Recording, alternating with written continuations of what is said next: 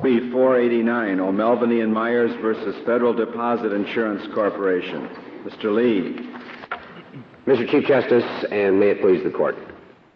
At issue in this case is whether federal or state law determines the elements and the defenses of a negligence claim brought by the FDIC as receiver for a savings and loan against a former outside attorney for that savings and loan. The case arises out of the petitioners assisting in the preparation of two private placement memoranda for American Diversified Savings Bank over the period from September through December of 1985. During and prior to that time, two individuals named Sonny and Day, who owned 100% of ADSB, were engaged and had been for some time in fraudulent and other illegal activities, which eventually resulted in federal and state regulators placing ADSB in a receivership. None of the O'Melveny lawyers was aware of any of the illegal acts, nor they are alleged to have been, nor of ADSB's financial or regulatory problems. And indeed, the ADSB officers concealed this information from the petitioner. The Ninth Circuit created two federal rules of decision. First, that the knowledge of ADSB's 100% owners was not imputed to ADSB. And second, that the FDIC can avoid defenses to tort claims that would be good against the predecessor, ADSB. In response to an argument by the petitioner pointing out certain provisions of state law, the Ninth Circuit stated as follows, and this is a quote: "The flaw in O'Melveny's argument is the law O'Melveny assumes applies. It is now clear beyond doubt that federal, not state law, governs the application of defenses against the FDIC." And that's the issue in this case. Mr. Lee, you don't challenge, I take it, the Ninth Circuit's view that a law firm in this situation is under a duty of inquiry when it prepares a private prospectus like this? We do challenge it, Mr. Chief Justice, but it's not one of the issues that we think they erred as a matter of California law in deciding that. But you're not asking us... That is correct. That is correct. That's not one of the questions before the Court. What is before the... You are satisfied that California law is what governs in this case? That's the issue. That's the issue. That's the issue on which... But if any state law governs... Oh, yes, that is correct. California. That is correct. The law of California. And do we know what the law of California is on the imputation defense? I certainly do. My friends here have a little doubt about it, but I certainly do. Many cases, Mr. Lee. Excuse me? There are very few cases on this imputation defense, and it doesn't seem all that clear to me what the California law might be in any event. There are enough, Justice O'Connor, and I would refer you simply to four. The leading case is McKinney versus Ellsworth. Mr. Lee, would you tell us preliminarily whether the Ninth Circuit made any determination of the content of California law? Because if it did not, perhaps it might, on remand, and a conflict would be unnecessary. There would be no conflict. You presented a question, is it state or federal law? But if the content of both is the same, then what difference does it make? Well, the case certainly could be decided on the ground that under federal common law, as it existed, and we discussed this briefly in our reply brief, as it existed prior to Erie versus Tompkins, we think we would win this case. But the ground on which certiorari was granted, and I think the clearer and the easier way to decide the case is to decide the issue of state law. Now, the other question that you asked, Justice Ginsburg, was whether the Ninth Circuit had decided this on the basis of state and federal law. It is clear to me they decided on the basis of federal law for three reasons. The first is that that's what they said they were doing. The language that I just quoted said the flaw in O'Melveny's argument is its assumption that state law applies. It is now clear that federal law applies to all defenses, not just defense, but defenses in a suit brought by the FDIC. And the second is what they did. The opinion relies on three federal opinions. It does not rely on state law. And in an analogous context, Michigan versus Long, this court said that when the opinion relies on federal decisions, then they are applying federal law. Mr. Lee, why should, assuming that they did rely on federal law, why shouldn't we give them the job of I mean, we have enough trouble figuring out what federal law is. They're closer to California law. Why don't we, if you're correct, just send it back there and let them figure out what California law is? That would be a possibility, Justice Scalia. What we normally would do, isn't it? That would be a possibility, and in the usual case, that is what you normally do. I submit this is not the usual case. The only thing I would say in that respect, Justice Scalia, is that I would invite careful consideration of 4 cases that are cited in our brief. And those 4 cases make it very clear. It's probably best summarized by the West American case and by Mr. Witkin, who is the leading commentator on California law. The government points out quite correctly that there is an exception to the general rule of imputation in those instances where the agent is acting adversely to the principal. But in the clearest language of which the English dictionary is capable, it then goes on to say, in the clearest words which the English language is capable, it then goes on to say that there is an exception to the exception. And that the exception to the exception applies in those instances where the agent is, in fact, acting on behalf of its principal. And there is no doubt that that's what happened here.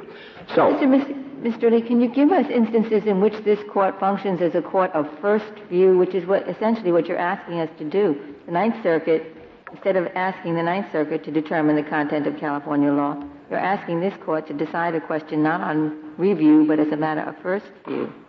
There are cases that are cited in the last couple of pages of our reply brief, Justice Ginsburg, in which this court has done that. I realize that that is not the only option, but I would simply reiterate what I said in response to Justice Clark. I would invite the court's attention to McKinney, West American, Flagg versus Singh, and Austin. And I submit that no reasonable person can read those cases without concluding what California law is. However, we do not lose the case in the event that you do send it back for consideration. I just don't think it's necessary in this instance. Does California have a certification procedure? They do not, unfortunately. There are 3 separate reasons why the judgment of the Ninth Circuit must be reversed and state rather than federal law apply to this case. And the first is that there is a specific statutory provision which expressly addresses both the imputation and also the standing in the shoes issues and resolves both of them.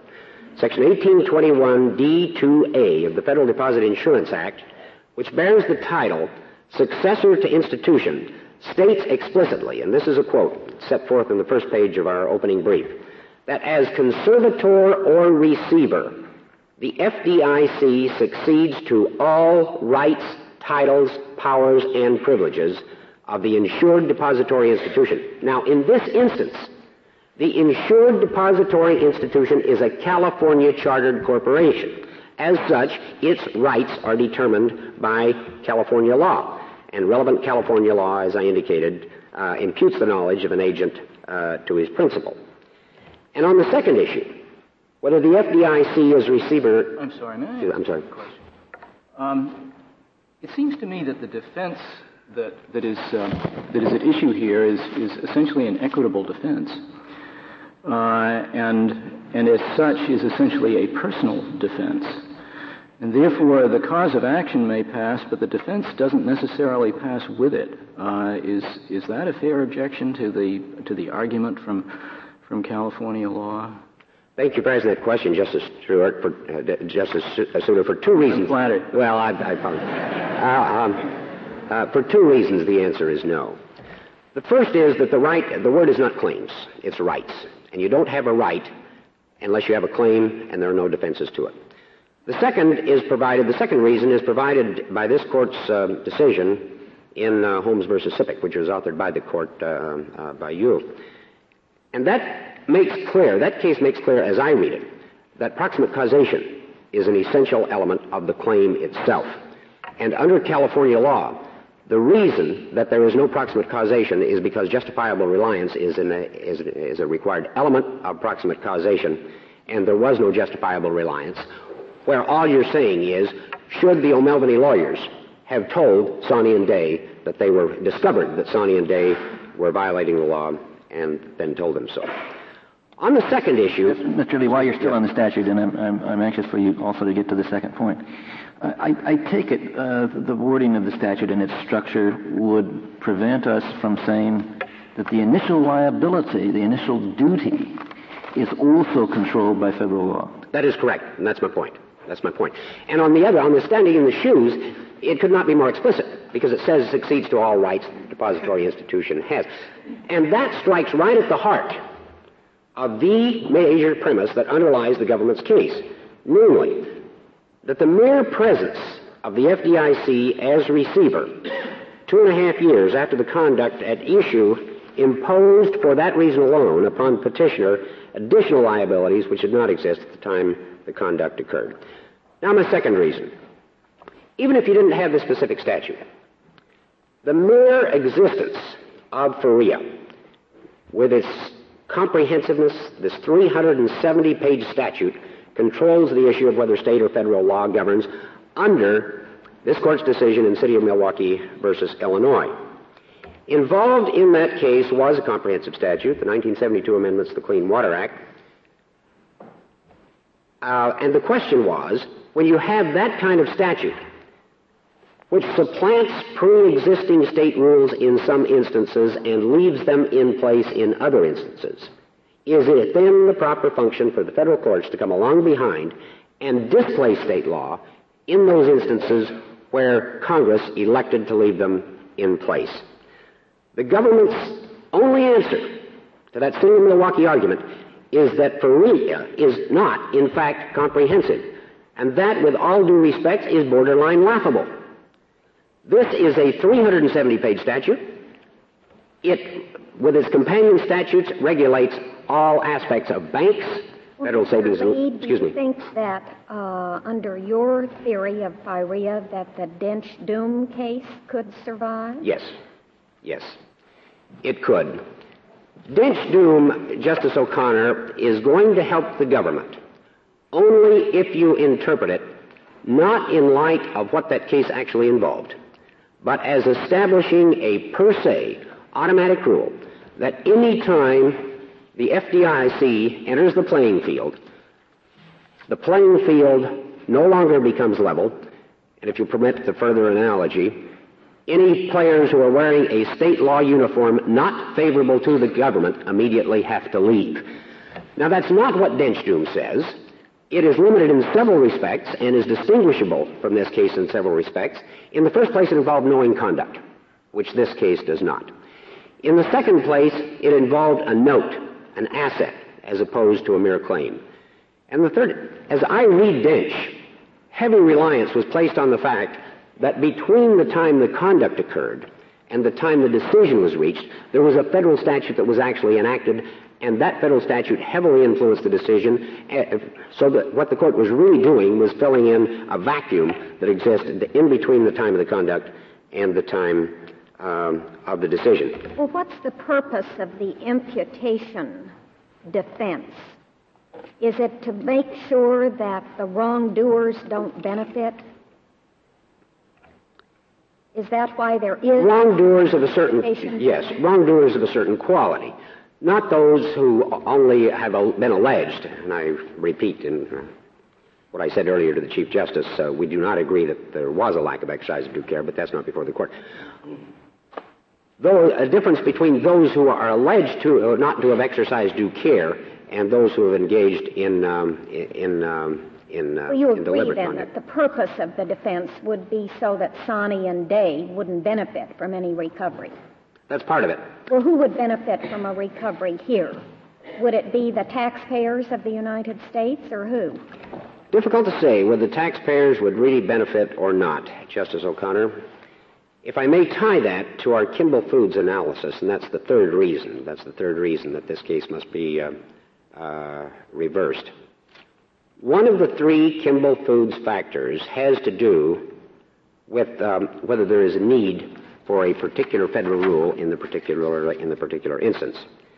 The only argument that the government even makes with respect to why a special federal rule is needed here is the more money argument, that because of, otherwise it would deplete the deposit insurance fund. I cannot emphasize too strongly that this argument, that the application of federal law will result in the FDIC recovering more money, is entitled to no weight at all. And I'm going to tie this back to your taxpayer's question. Kimball Foods itself rejected that very argument And it did so on two grounds that are highly relevant to this case. The first one is that in this case, as in Kimball Foods, the relevant statute provides other means, other than just getting more money into the Federal Deposit Insurance Fund, for protecting the public. These include the ability of the federal regulators to increase both the capital and the capital to assets ratios, to increase the insurance premium, and in extreme cases even to remove management. And even more relevant, it is also true here, as it was in Kimball Foods, that the principal purpose of these insurance statutes is not to raise money. Kimball Foods made that very explicit. And I would point out that what Kimball Foods involved was two federal insurance programs, one administered by the SBA and the other administered by the FHA. And Kimball Foods pointed out that these are social welfare legislation statutes. Unlike tax statutes, they are not money-raising statutes. The same is true with the Federal Deposit, with these various acts, FERIA and the Federal Deposit Insurance Act, whose principal purposes extend to economic incentives to encourage residential lending, the development of low and moderate income housing, and lending in depressed real estate markets. I don't understand your point, Mr. Lee. The government doesn't care about losing money unless it's under the tax laws. I mean, it seems to me if preserving the fisc is an important issue, an important value, it's an important value in whatever context. The point is, Justice Scalia, that it is not its only purpose, and that in balancing the various different objectives, of which protecting the public fisc is, of course, one of them, the clear message that comes from Milwaukee and from Kimball Foods and a lot of other cases that are cited in our brief dealing with this issue, the net balancing of those competing values is for the Congress of the United States, particularly where, as in the city of Milwaukee and here, you have such a comprehensive statute where many defenses have been eliminated and others left intact, and particularly where, as here, you have other objectives other than just the money raising. The balancing, in short, is for Congress and not for the courts. If I may turn now to the other two of the Kimball Foods factors. The first one is whether there is a need for a uniform federal law. The government's conduct in this very case shows that there is no such need.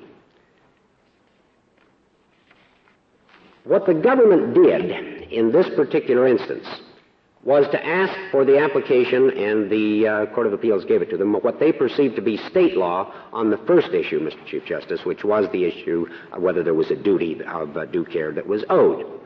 Then, once they turned to the imputation and the standing in the shoes issues, on which state law does not favor them, then the government changed its directions and asked for the application of federal common law, which the Ninth Circuit gave them. This court made very clear in Kimball Foods, but even more clear in United States versus Yazell, that when the government attempts this mix and match, pick and choose combination of federal and state law, and asks for state law to be applicable in certain instances, that is immensely material, in the language of Yazell, immensely material to the issue whether a uniform rule really is needed. The final of the Kimball Foods factors concerns whether a federal rule of decision would severely disrupt commercial relationships predicated on state law. What we're dealing with here is two areas of state law than which there are none clearer, that are the essential and traditional centuries-long prerogative of the state courts: tort law, disciplining of lawyers, and the related one, the relationship of lawyer and client. Each of these represents an area in which the body of governing state law has been developed over decades, and in some cases even centuries, and to now place that burden on federal courts, displacing those bodies of governmental state concern, would not only severely disrupt commercial relationships predicated on state law, but would also be extremely burdensome on the federal courts. Mr. Chief Justice, I'd like to reserve the rest of my time for rebuttal. Very well, Mr. Lee. Mr. Bender, we'll hear from you. Thank you, Mr. Chief Justice, and may it please the Court. Petitioner in this case is a law firm that was retained by a federally insured savings institution. in order to prepare what are called private placement memoranda in connection with the saving institution's offering of a land development scheme. It is alleged, and for purposes of this appeal we have to assume it's true, that in the course of preparing that PPM, private placement memorandum, petitioner committed malpractice. Specifically, the malpractice that they alleged to have committed was this.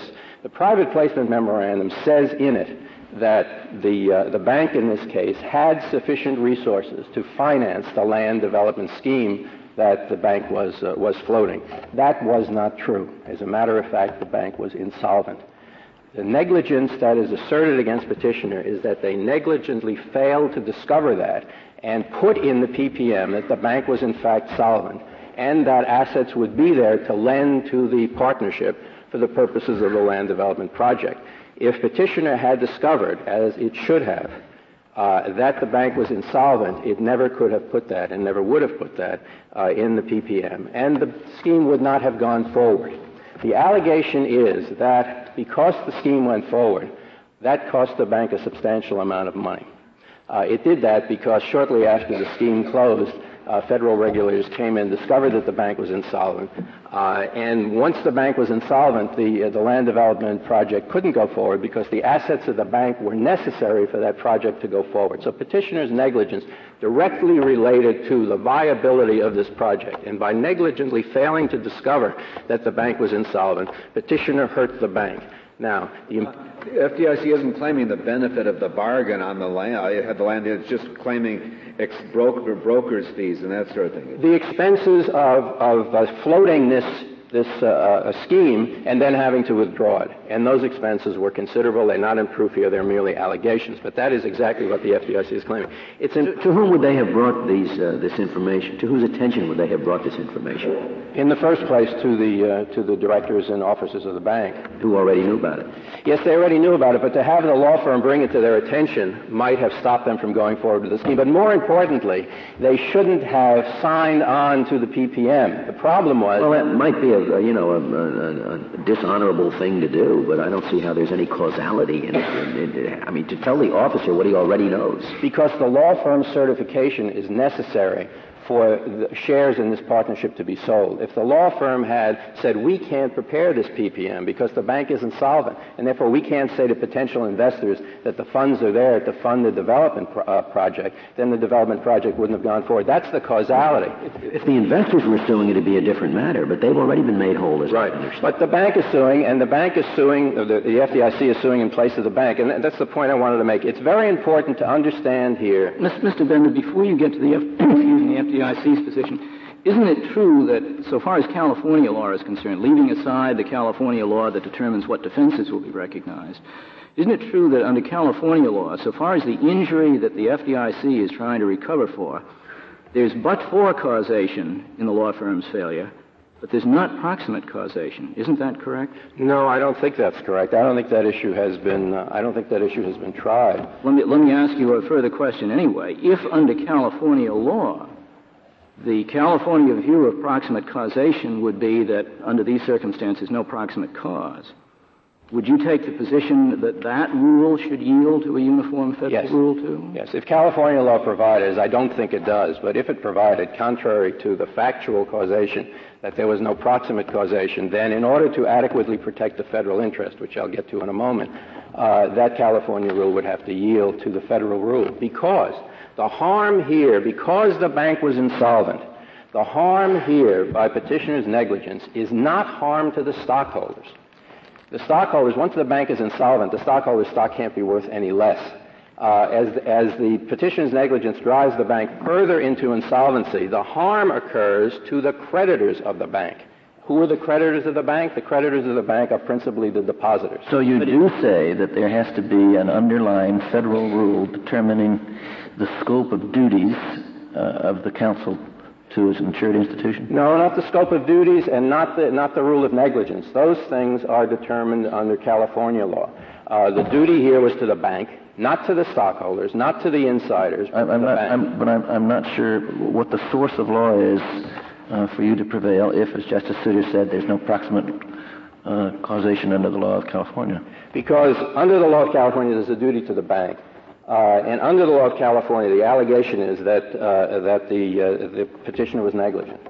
If the petitioner's negligence caused harm to the federal interest, which it did here, our position is that California cannot have a rule of law that would prevent that federal interest from being vindicated. You're just really picking whatever favors the government out of California law then. You're saying we like the California standard of negligence, so we accept that, but we don't like what might be the California standard of causation, so we reject that. Well, is there anything more principled than just whatever favors the government in your analysis? It's not whatever favors the government in some proprietary sense. It's a question of whatever furthers the interests of the federal legislation. The federal legislation, as we all know, provides that deposits in a bank like this are insured by the federal government. And in turn, they are insured by the taxpayers who have to make sure that the fund has enough in it to pay the federal government. When negligence is committed to an insolvent bank, that causes harm to the depositors. The money to pay back their deposits, the pool of money, goes down. Yeah, but the government is always presumably acting on behalf of citizens, and it seems to me that by substituting whatever furthers the interest disclosed by the statute for whatever favors the federal government really isn't a substitution at all. You're saying whatever gets us, it seems to me you're saying whatever gets us the greatest recovery, or the greatest measure of success, however it's going to be measured, is going to be the criterion for picking here. No, it's not whatever gets us the greatest recovery. It's whatever adequately provides for compensation for the harm done to the federal deposit insurance. Well, you never want to recover more than 100%, so once again, I don't see the distinction that you make. It's the harm done to the fund, the negligence of a professional in representing an insolvent bank, which causes loss of money to that bank, directly causes harm to the depositors of the bank. If the depositors were not insured, the bank would be held in trust for them. That's ancient common law, in trust for the creditors and the depositors. Here, the depositors are insured, so the FDI stands in their shoes. The harm that's done here is harm by negligence to the deposit fund. And all the FDIC is trying to recover here is the harm to the deposit fund. But then it seems to me that you should be proceeding under something other than 12 U.S.C. 1821. Why is that, Justice Kennedy? Because your whole hypothesis is that you are succeeding to a cause of action that exists under the state law. And under Justice Souter's hypothetical question, that isn't true, and you say you prevail anyway.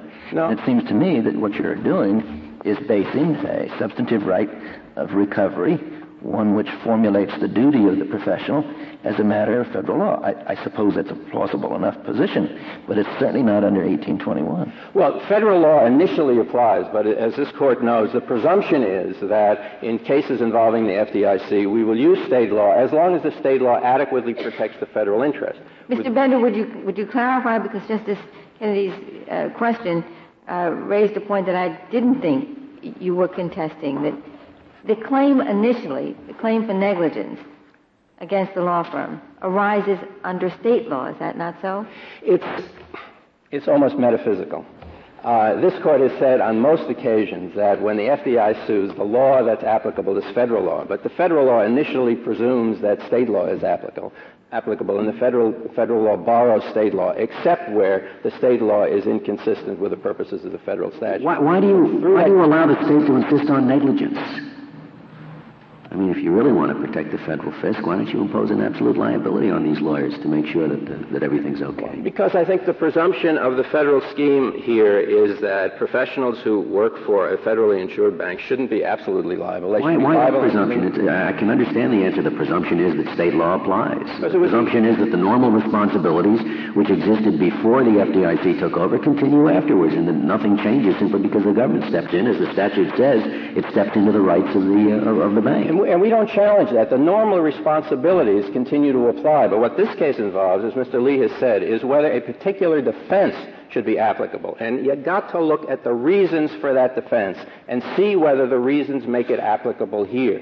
But to borrow even the initial claim, it's just the federal law picking up the state law. Even though this is successor liability, this is a receiver succeeding to a claim that allegedly the bank Yes, but it's the bank's claim. It's not the stockholder's claim. It's not Sonny and Day's claim. But if the bank had a claim, it was under California law. Right. Not under federal law. But you say that claim that the bank had then gets transformed into a federal claim, and if the state law continues to apply, it's only by grace of the federal law. And if state law totally eliminated the bank's claim in this situation, that might raise a federalism problem, and federal law might have to come in and say that that's not sufficient to protect the federal interest. That doesn't arise in this case because state law here clearly provides a cause of action for negligent professionals who serve banks. What the petitioner wants to do here is raise a defense which it says it can raise because the insiders at the bank committed wrongdoing. And as an equitable matter, they shouldn't be liable because the insiders committed wrongdoing. That would be a perfectly good defense if the insiders were suing. The insiders were the 100% stockholders. Then it wouldn't be fair, and state law would provide, and so would federal law. It wouldn't be fair to let the insiders recover, but that's not this case. What is state law with regard to the imputation defense in these circumstances? It's not entirely clear, Justice O'Connor. We believe that state law would hold, as would the law of most states, as most federal courts that have had to guess what state law was in this area have held, that state law would hold that this imputation defense is not available to petitioner in these circumstances because the people who are suing are not the wrongdoers. Well, then why do we need a federal rule? You need a federal rule in case state law should hold otherwise. Well, wouldn't you think normally the court would determine what the state law is before deciding such a question? In this case, the Ninth Circuit divided the issue in an interesting way. The Ninth Circuit first held that the wrongdoing of Sonny and Day would not be imputed to the bank because the bank's interest, once the bank was insolvent, was adverse to the interest of Sonny and Day. It's not clear whether in doing that they were relying on state law or federal law. The opinion relies on some federal cases. It rejects the leading state case that petitioners cite. Well, maybe we should just send it back. Well, I don't think you should, and the reason we acquiesced in certiorari here is because the defense that was raised by the petitioners in the district court and in the Court of Appeals is one which, if it were viable, would be a very important defense. It would stop the FDIC from getting compensation to the fund for all kinds of wrongdoing. The Ninth Circuit, we believe, correctly rejected that defense. It's a very important point of federal law, we think, to affirm what the Ninth Circuit did and say that this equitable defense is not available when the people who are suing are not the wrongdoers. And here... This goes back to a question that was raised in the course of Mr. Lee's argument. Is this conflict really necessary? If the state and federal law are the same on the point, then why should we, at least in this case, resolve this question of what if the state law were different? Then would it be displaced by federal law? And the reason for resolution is because that issue is raised. There are many, many of these lawsuits involving over $1 billion in asserted liability that are brought by the FDIC all around the country. This defense, this kind of defense, imputation defense, that the bank is somehow responsible for the wrongdoing of the insiders is raised by defendant professionals in those suits over and over again. The Ninth Circuit rejected that defense. That rejection is an important point of federal law, and that's the reason we assume the court granted certiorari in this case, and that's the important federal issue that needs to be resolved. Because if you permit that imputation defense to be available, you do two things. One, you really harm the federal interest here. You harm the federal interest because professionals... I mean, any defense does stipulate that. Of course you do. You say you get less money. I understand. It's worse than that. It's worse than that. Think about a law firm which is retained by a bank and what the incentives are if this defense were available. The incentives are not to discover fraud, not to discover that the bank is insolvent. If you discover that the bank is insolvent, what's going to happen? You'll have to say so. You won't be able to finish the PPM. The project won't be able to go forward. You may never even get your fee because the bank's insolvent. You're just a creditor. The depositors come first. On the other hand, if you don't discover it, then you get paid, the scheme goes forward, and if the defense applies, you're never going to be liable. Why is that unique to the federal government situation? Isn't it the same in California? I think it is, and therefore we think that California would hold the same way. Why isn't it state law, then, rather than federal law? Well, it's federal law if the state law doesn't provide that. I know, but that's just grabbing whatever is best for the government. No, it's not grabbing what's best for the government, Chief Justice Rehnquist. It's establishing a minimum base of federal law that's necessary. But it seems to me your arguments, as Justice Scalia suggests, don't show why the federal government here is in any different position than anyone else who might have been hurt by this sort of transaction. I agree with that. That the federal government is... Why should there be a special rule for the federal government? There should be a special rule if a state, as petitioners argue here, were to depart from that rule. If a state were to say, you do impute the defense to the bank and stop the bank from suing, that rule... But your argument seems to me simply to boil down to the fact that there ought to be a federal common law rule whenever the state common law rule isn't good enough. Isn't adequate to protect the federal interest. That's what Kimball Foods holds. You have a national federal program here of insuring these institutions. You have a program where the FDIC becomes subrogated to the claims of the depositors. It is important for that national federal program, one, to make sure that the depositors' claims, which the FDIC is subrogated to, are compensated. Well, what is there intrinsic in your argument that addresses the need for a common law rule as distinct from the need to amend the statute? The statute was written, we believe, in light of the background that this federal common law necessary to preserve the federal interest would be available. We don't think you can read... How do we know that? The federal it seems to me the rabbit is coming out of the hat, but, I mean, you put the rabbit in the hat. How do we know that? Well, the question is why... The statute I take it you're referring to is FARIA in 1989. The question is, assuming that there was, and we think it's clear that prior to that time there was this minimum base of federal common law necessary to preserve the interests of the federal program. Just like in Dench Doom, the court said there's a rule of federal law that says that unwritten side agreements can't be... But nobody could identify that common law. Nobody could identify that bet until we first apply the statute and find some deficiency in the statute, and then we say, aha, there must have been the bed of common law that was assumed to prevent this unfortunate result. No, I don't think so, Justice. You've got to be able to discover it some way other than in order to chink up whatever's wrong in your case. I don't think so, because I don't think the statute purports to be a total package of what the federal government's rights are, nor does Petitioner. Petitioner admits, and we agree, that state common law, law of negligence, would be available to the FDIC here. So it's clear that, and that's after FARIA was enacted in 1989, it's clear that FARIA didn't mean to take over exclusively all of the rights of the FDIC in suing the professional in this case. Everybody agrees that they at least have the rights provided by state. But I don't know why that isn't a good argument simply for concluding that the feds take the common law as it was, including the common law defenses, and you take the bitter with the sweet. Well, because that's not what the court has held over the years, and I think it would be wrong to hold that. The feds presumptively take the common law as it is, but if there's something in the common law that would be applied by the state that insufficiently protects the federal interest, as in Dench Doom, for example. Let's talk about Dench Doom. The federal statute there, I think you could make the argument, which you're trying to make about the FARIA statute, that it was legislated against a background of federal common law. Dench Doom was decided 3 years after Erie. Right. And the legislation at issue in that case was undoubtedly enacted on the assumption that federal courts applied federal law, period. You wouldn't have to dance around Erie and Claxon and all of that stuff. But we're in a different age now. You can't, and I don't think Congress, when it passes a statute like this, assumes that there's some brooding federal law that governs all of this stuff. Well, they assume that there's a body of common law that is going to be applicable and available to the FDIC. I think they assume there's a body of state common law, state by state, and that the rights of parties on financial transactions are going to be determined by state law. Even when state law would mean that the federal interest was not adequately protected? Which is why they have exceptions in there.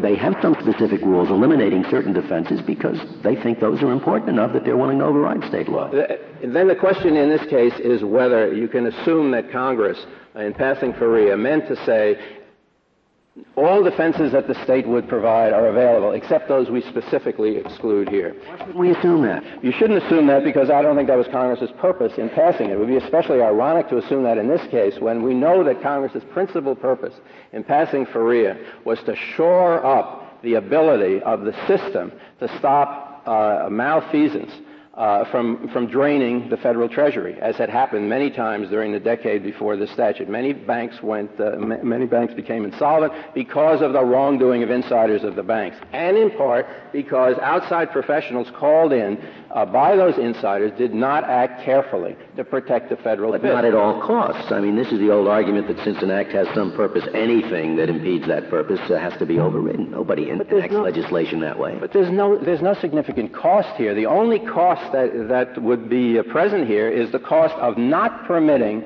the petitioners to use a defense against people who the defense was never meant to be usable against. As Justice O'Connor said during Mr. Lee's argument, the purpose of this defense is to stop wrongdoers from collecting for their own wrongdoing. Was there any attempt, Mr. Bender, in the district court to determine whether that was indeed the content of California law, so you don't need to displace California law? We can't tell from the summary judgment that's included in the appendix what the district court went on. No, you can. The only way I can tell is from the same thing that you have before you. The district judge said very summarily that he didn't think that the law firm owed any duty to anybody except the investors in the scheme. And finding that the investors had been compensated, the investment was canceled and they got their money back. Finding that the investors had been compensated, he said, well, there's no duty to anybody else, and therefore I grant summary judgment. That was patently wrong. The duty of the professionals, maybe they do have a duty to the investors, but their primary duty is to their client, and the client here is the bank. So the district judge just went off on something that was wrong. There is a duty to the bank. Mr. Bender, you said a second ago that the point here is to prevent the defense from being used against someone against whom under state law it couldn't have been used. Mr. Lee's argument was that you succeeded to rights and not to claims. And so that, in fact, the right is determined by reference to those against whom the defense would, in fact, have been assertable under state law. What is your answer to that? I think you have to see it in time sequence. The bank is insolvent. The professional commits negligence. The negligence harms the bank. And with an insolvent bank, the negligence harms the creditors of the bank. The negligence harms the depositors. At that time, the depositors have a claim which is held in trust for them by the bank. The depositor have a claim against the petitioner, against the outside professional. The defense doesn't come in until that suit is brought. When that suit is brought, the professional says, we have a defense. What's the defense? The defense is equitable estoppel because the insiders of the bank were wrongdoers. That just doesn't apply. So you're saying the claim is that the relevant claim is a depositor's claim, not a bank. Exactly. And I think it's really important. There are a number of amicus briefs filed in this case which say that the thing that's wrong with the Ninth Circuit decision is it changes the rules of professional responsibility, and that's an inappropriate thing for the federal government to do. And we think that, by and large, that is an inappropriate thing for the federal government to do. But that's not what the Ninth Circuit decided in this case. Nothing the Ninth Circuit decided had anything to do with the duty of care of the professionals. They had a duty of care when they took on this assignment. If you had said to them the moment after they were retained by the bank, do you have a duty of care to discover things that should be in the PPM that aren't there, or do you have a duty of care to make sure the statements said in there are correct? The answer would be yes. For them to say that they already know, isn't that a new duty? But, Justice Scalia, it's not just the directors. The PPM isn't for the benefit of the directors. The PPM is for the benefit of the investors. And whatever, doesn't that constitute a new duty? A duty that they didn't have before? No, it's a duty that they have because the bank is insolvent. They have a duty to their client, and their client is the bank. And at the moment of insolvency, the bank is no longer the directors, and the bank is no longer the shareholders. At the moment of insolvency, the bank becomes the creditors of the bank, and the bank holds those creditors' claims in trust. So their duty is, at that moment, to those creditors. And it's just not plausible that they are absolved from that duty because of the wrongdoing of somebody completely different. The duty is the same. It's just that people who didn't used to be able to sue for the violation of that duty can now sue for the violation of that duty. I wouldn't concede that they didn't used to be able to sue. These people could always sue. The question is whether... The bank, the creditors. They can't sue... I'm talking about the creditors. I'm talking about the bank or the FDIC, which is now standing in the shoes of the bank is the creditors when the bank becomes insolvent. That's the key to understanding this case. If this had happened while the bank was solvent, there would be a perfectly good defense, because while the bank was solvent, then the harms caused here, the $10 million, let's say, that was spent on this aborted scheme, would come out of the pockets of the shareholders. their stock would be worth less. So while the bank is solvent, then this defense applies. But once the bank becomes insolvent, then the interests of the creditors are the important interests. And there was never a defense against those creditors. They never did anything wrong. It's utterly absurd to say that. What the Ninth Circuit held was that if state law purported to say that absurdity, if state law purported to get in the way of a lawsuit that's, one, necessary to compensate the fund, and two, and I think this is important, necessary to make sure that professionals who act on behalf of insured saving institutions do so carefully, if state law got in the way of that and tried to erect a law that didn't protect those interests, then that's just where the theory of Kimball Foods comes into play. Then the state law is not adequately protecting the federal interest, and under Kimball Foods and under Dench-Doom, under a long line of this Court's decisions, that state law is discarded, is not used because it's not adequate to protect the federal interest. It's really important to understand here what's really going on is the need to have a system of law that adequately protects insured institutions against looting by insiders. That's not fanciful. Looting by insiders of insured institutions costs billions of dollars to the federal fisc. Sometimes, in a significant number of those cases, Congress found that the negligent conduct of third-party professionals was causal in permitting those insiders to do the looting. It's important. It's vital under Kimball Foods. It would frustrate the federal interest under Kimball Foods if you had state law applying that didn't protect that interest. Mr. Bender, was it in FERIA that they specifically provided for director's liability in certain cases where the liability might have been doubtful under state law? Yes. Isn't that a pretty good reason to assume that Congress did its picking and choosing when it decided the extent to which state common law might need to be modified to protect the federal interest? No, because I don't think FERIA added administrative claims against directors or administrative penalties.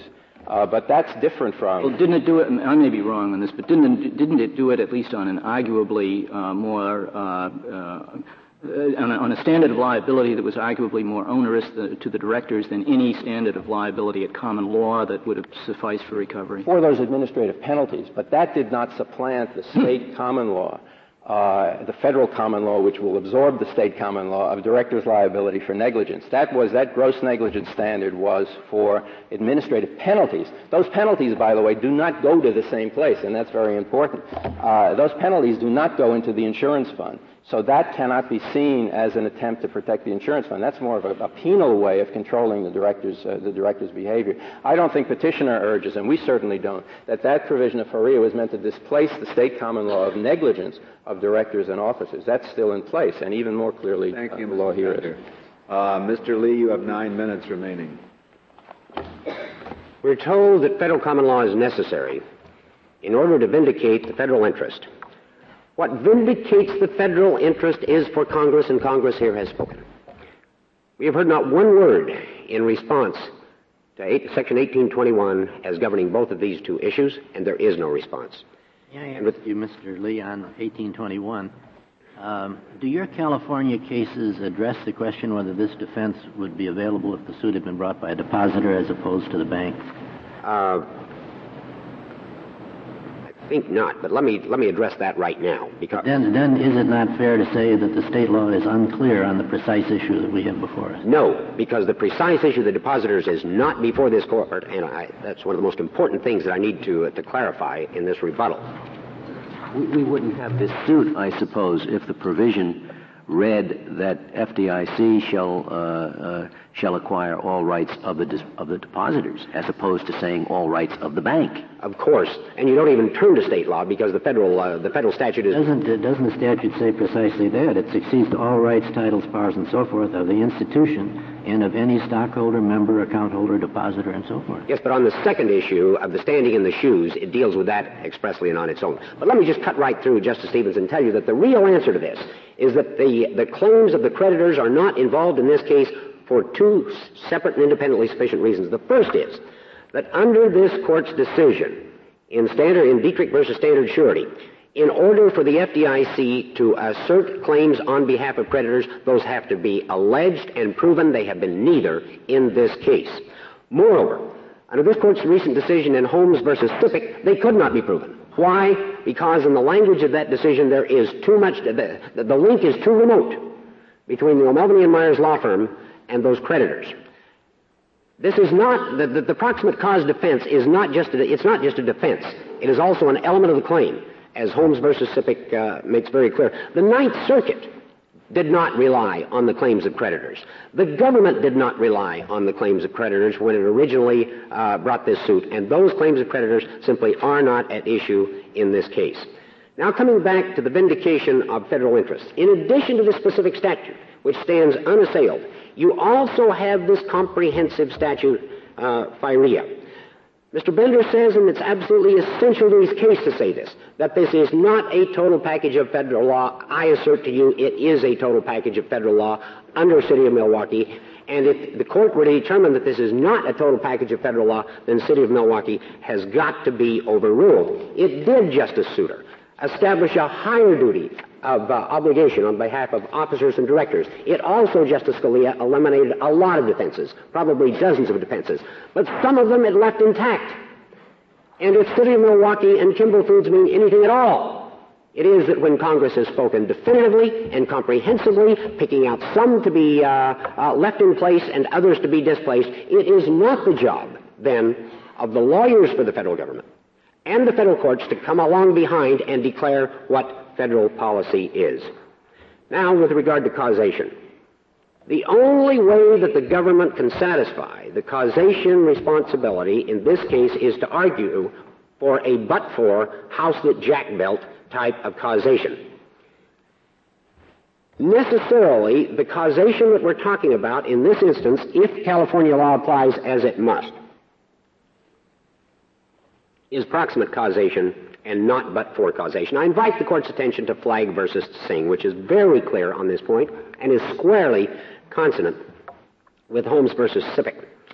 That case says that unless there is justifiable reliance, which there is not if you impute the knowledge of the agent to the corporation, then there is no proximate cause. And it's not, as I say, just a defense. It is also an element of the claim.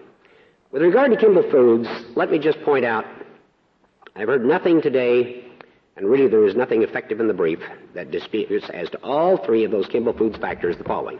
Number one, they are mixing and matching.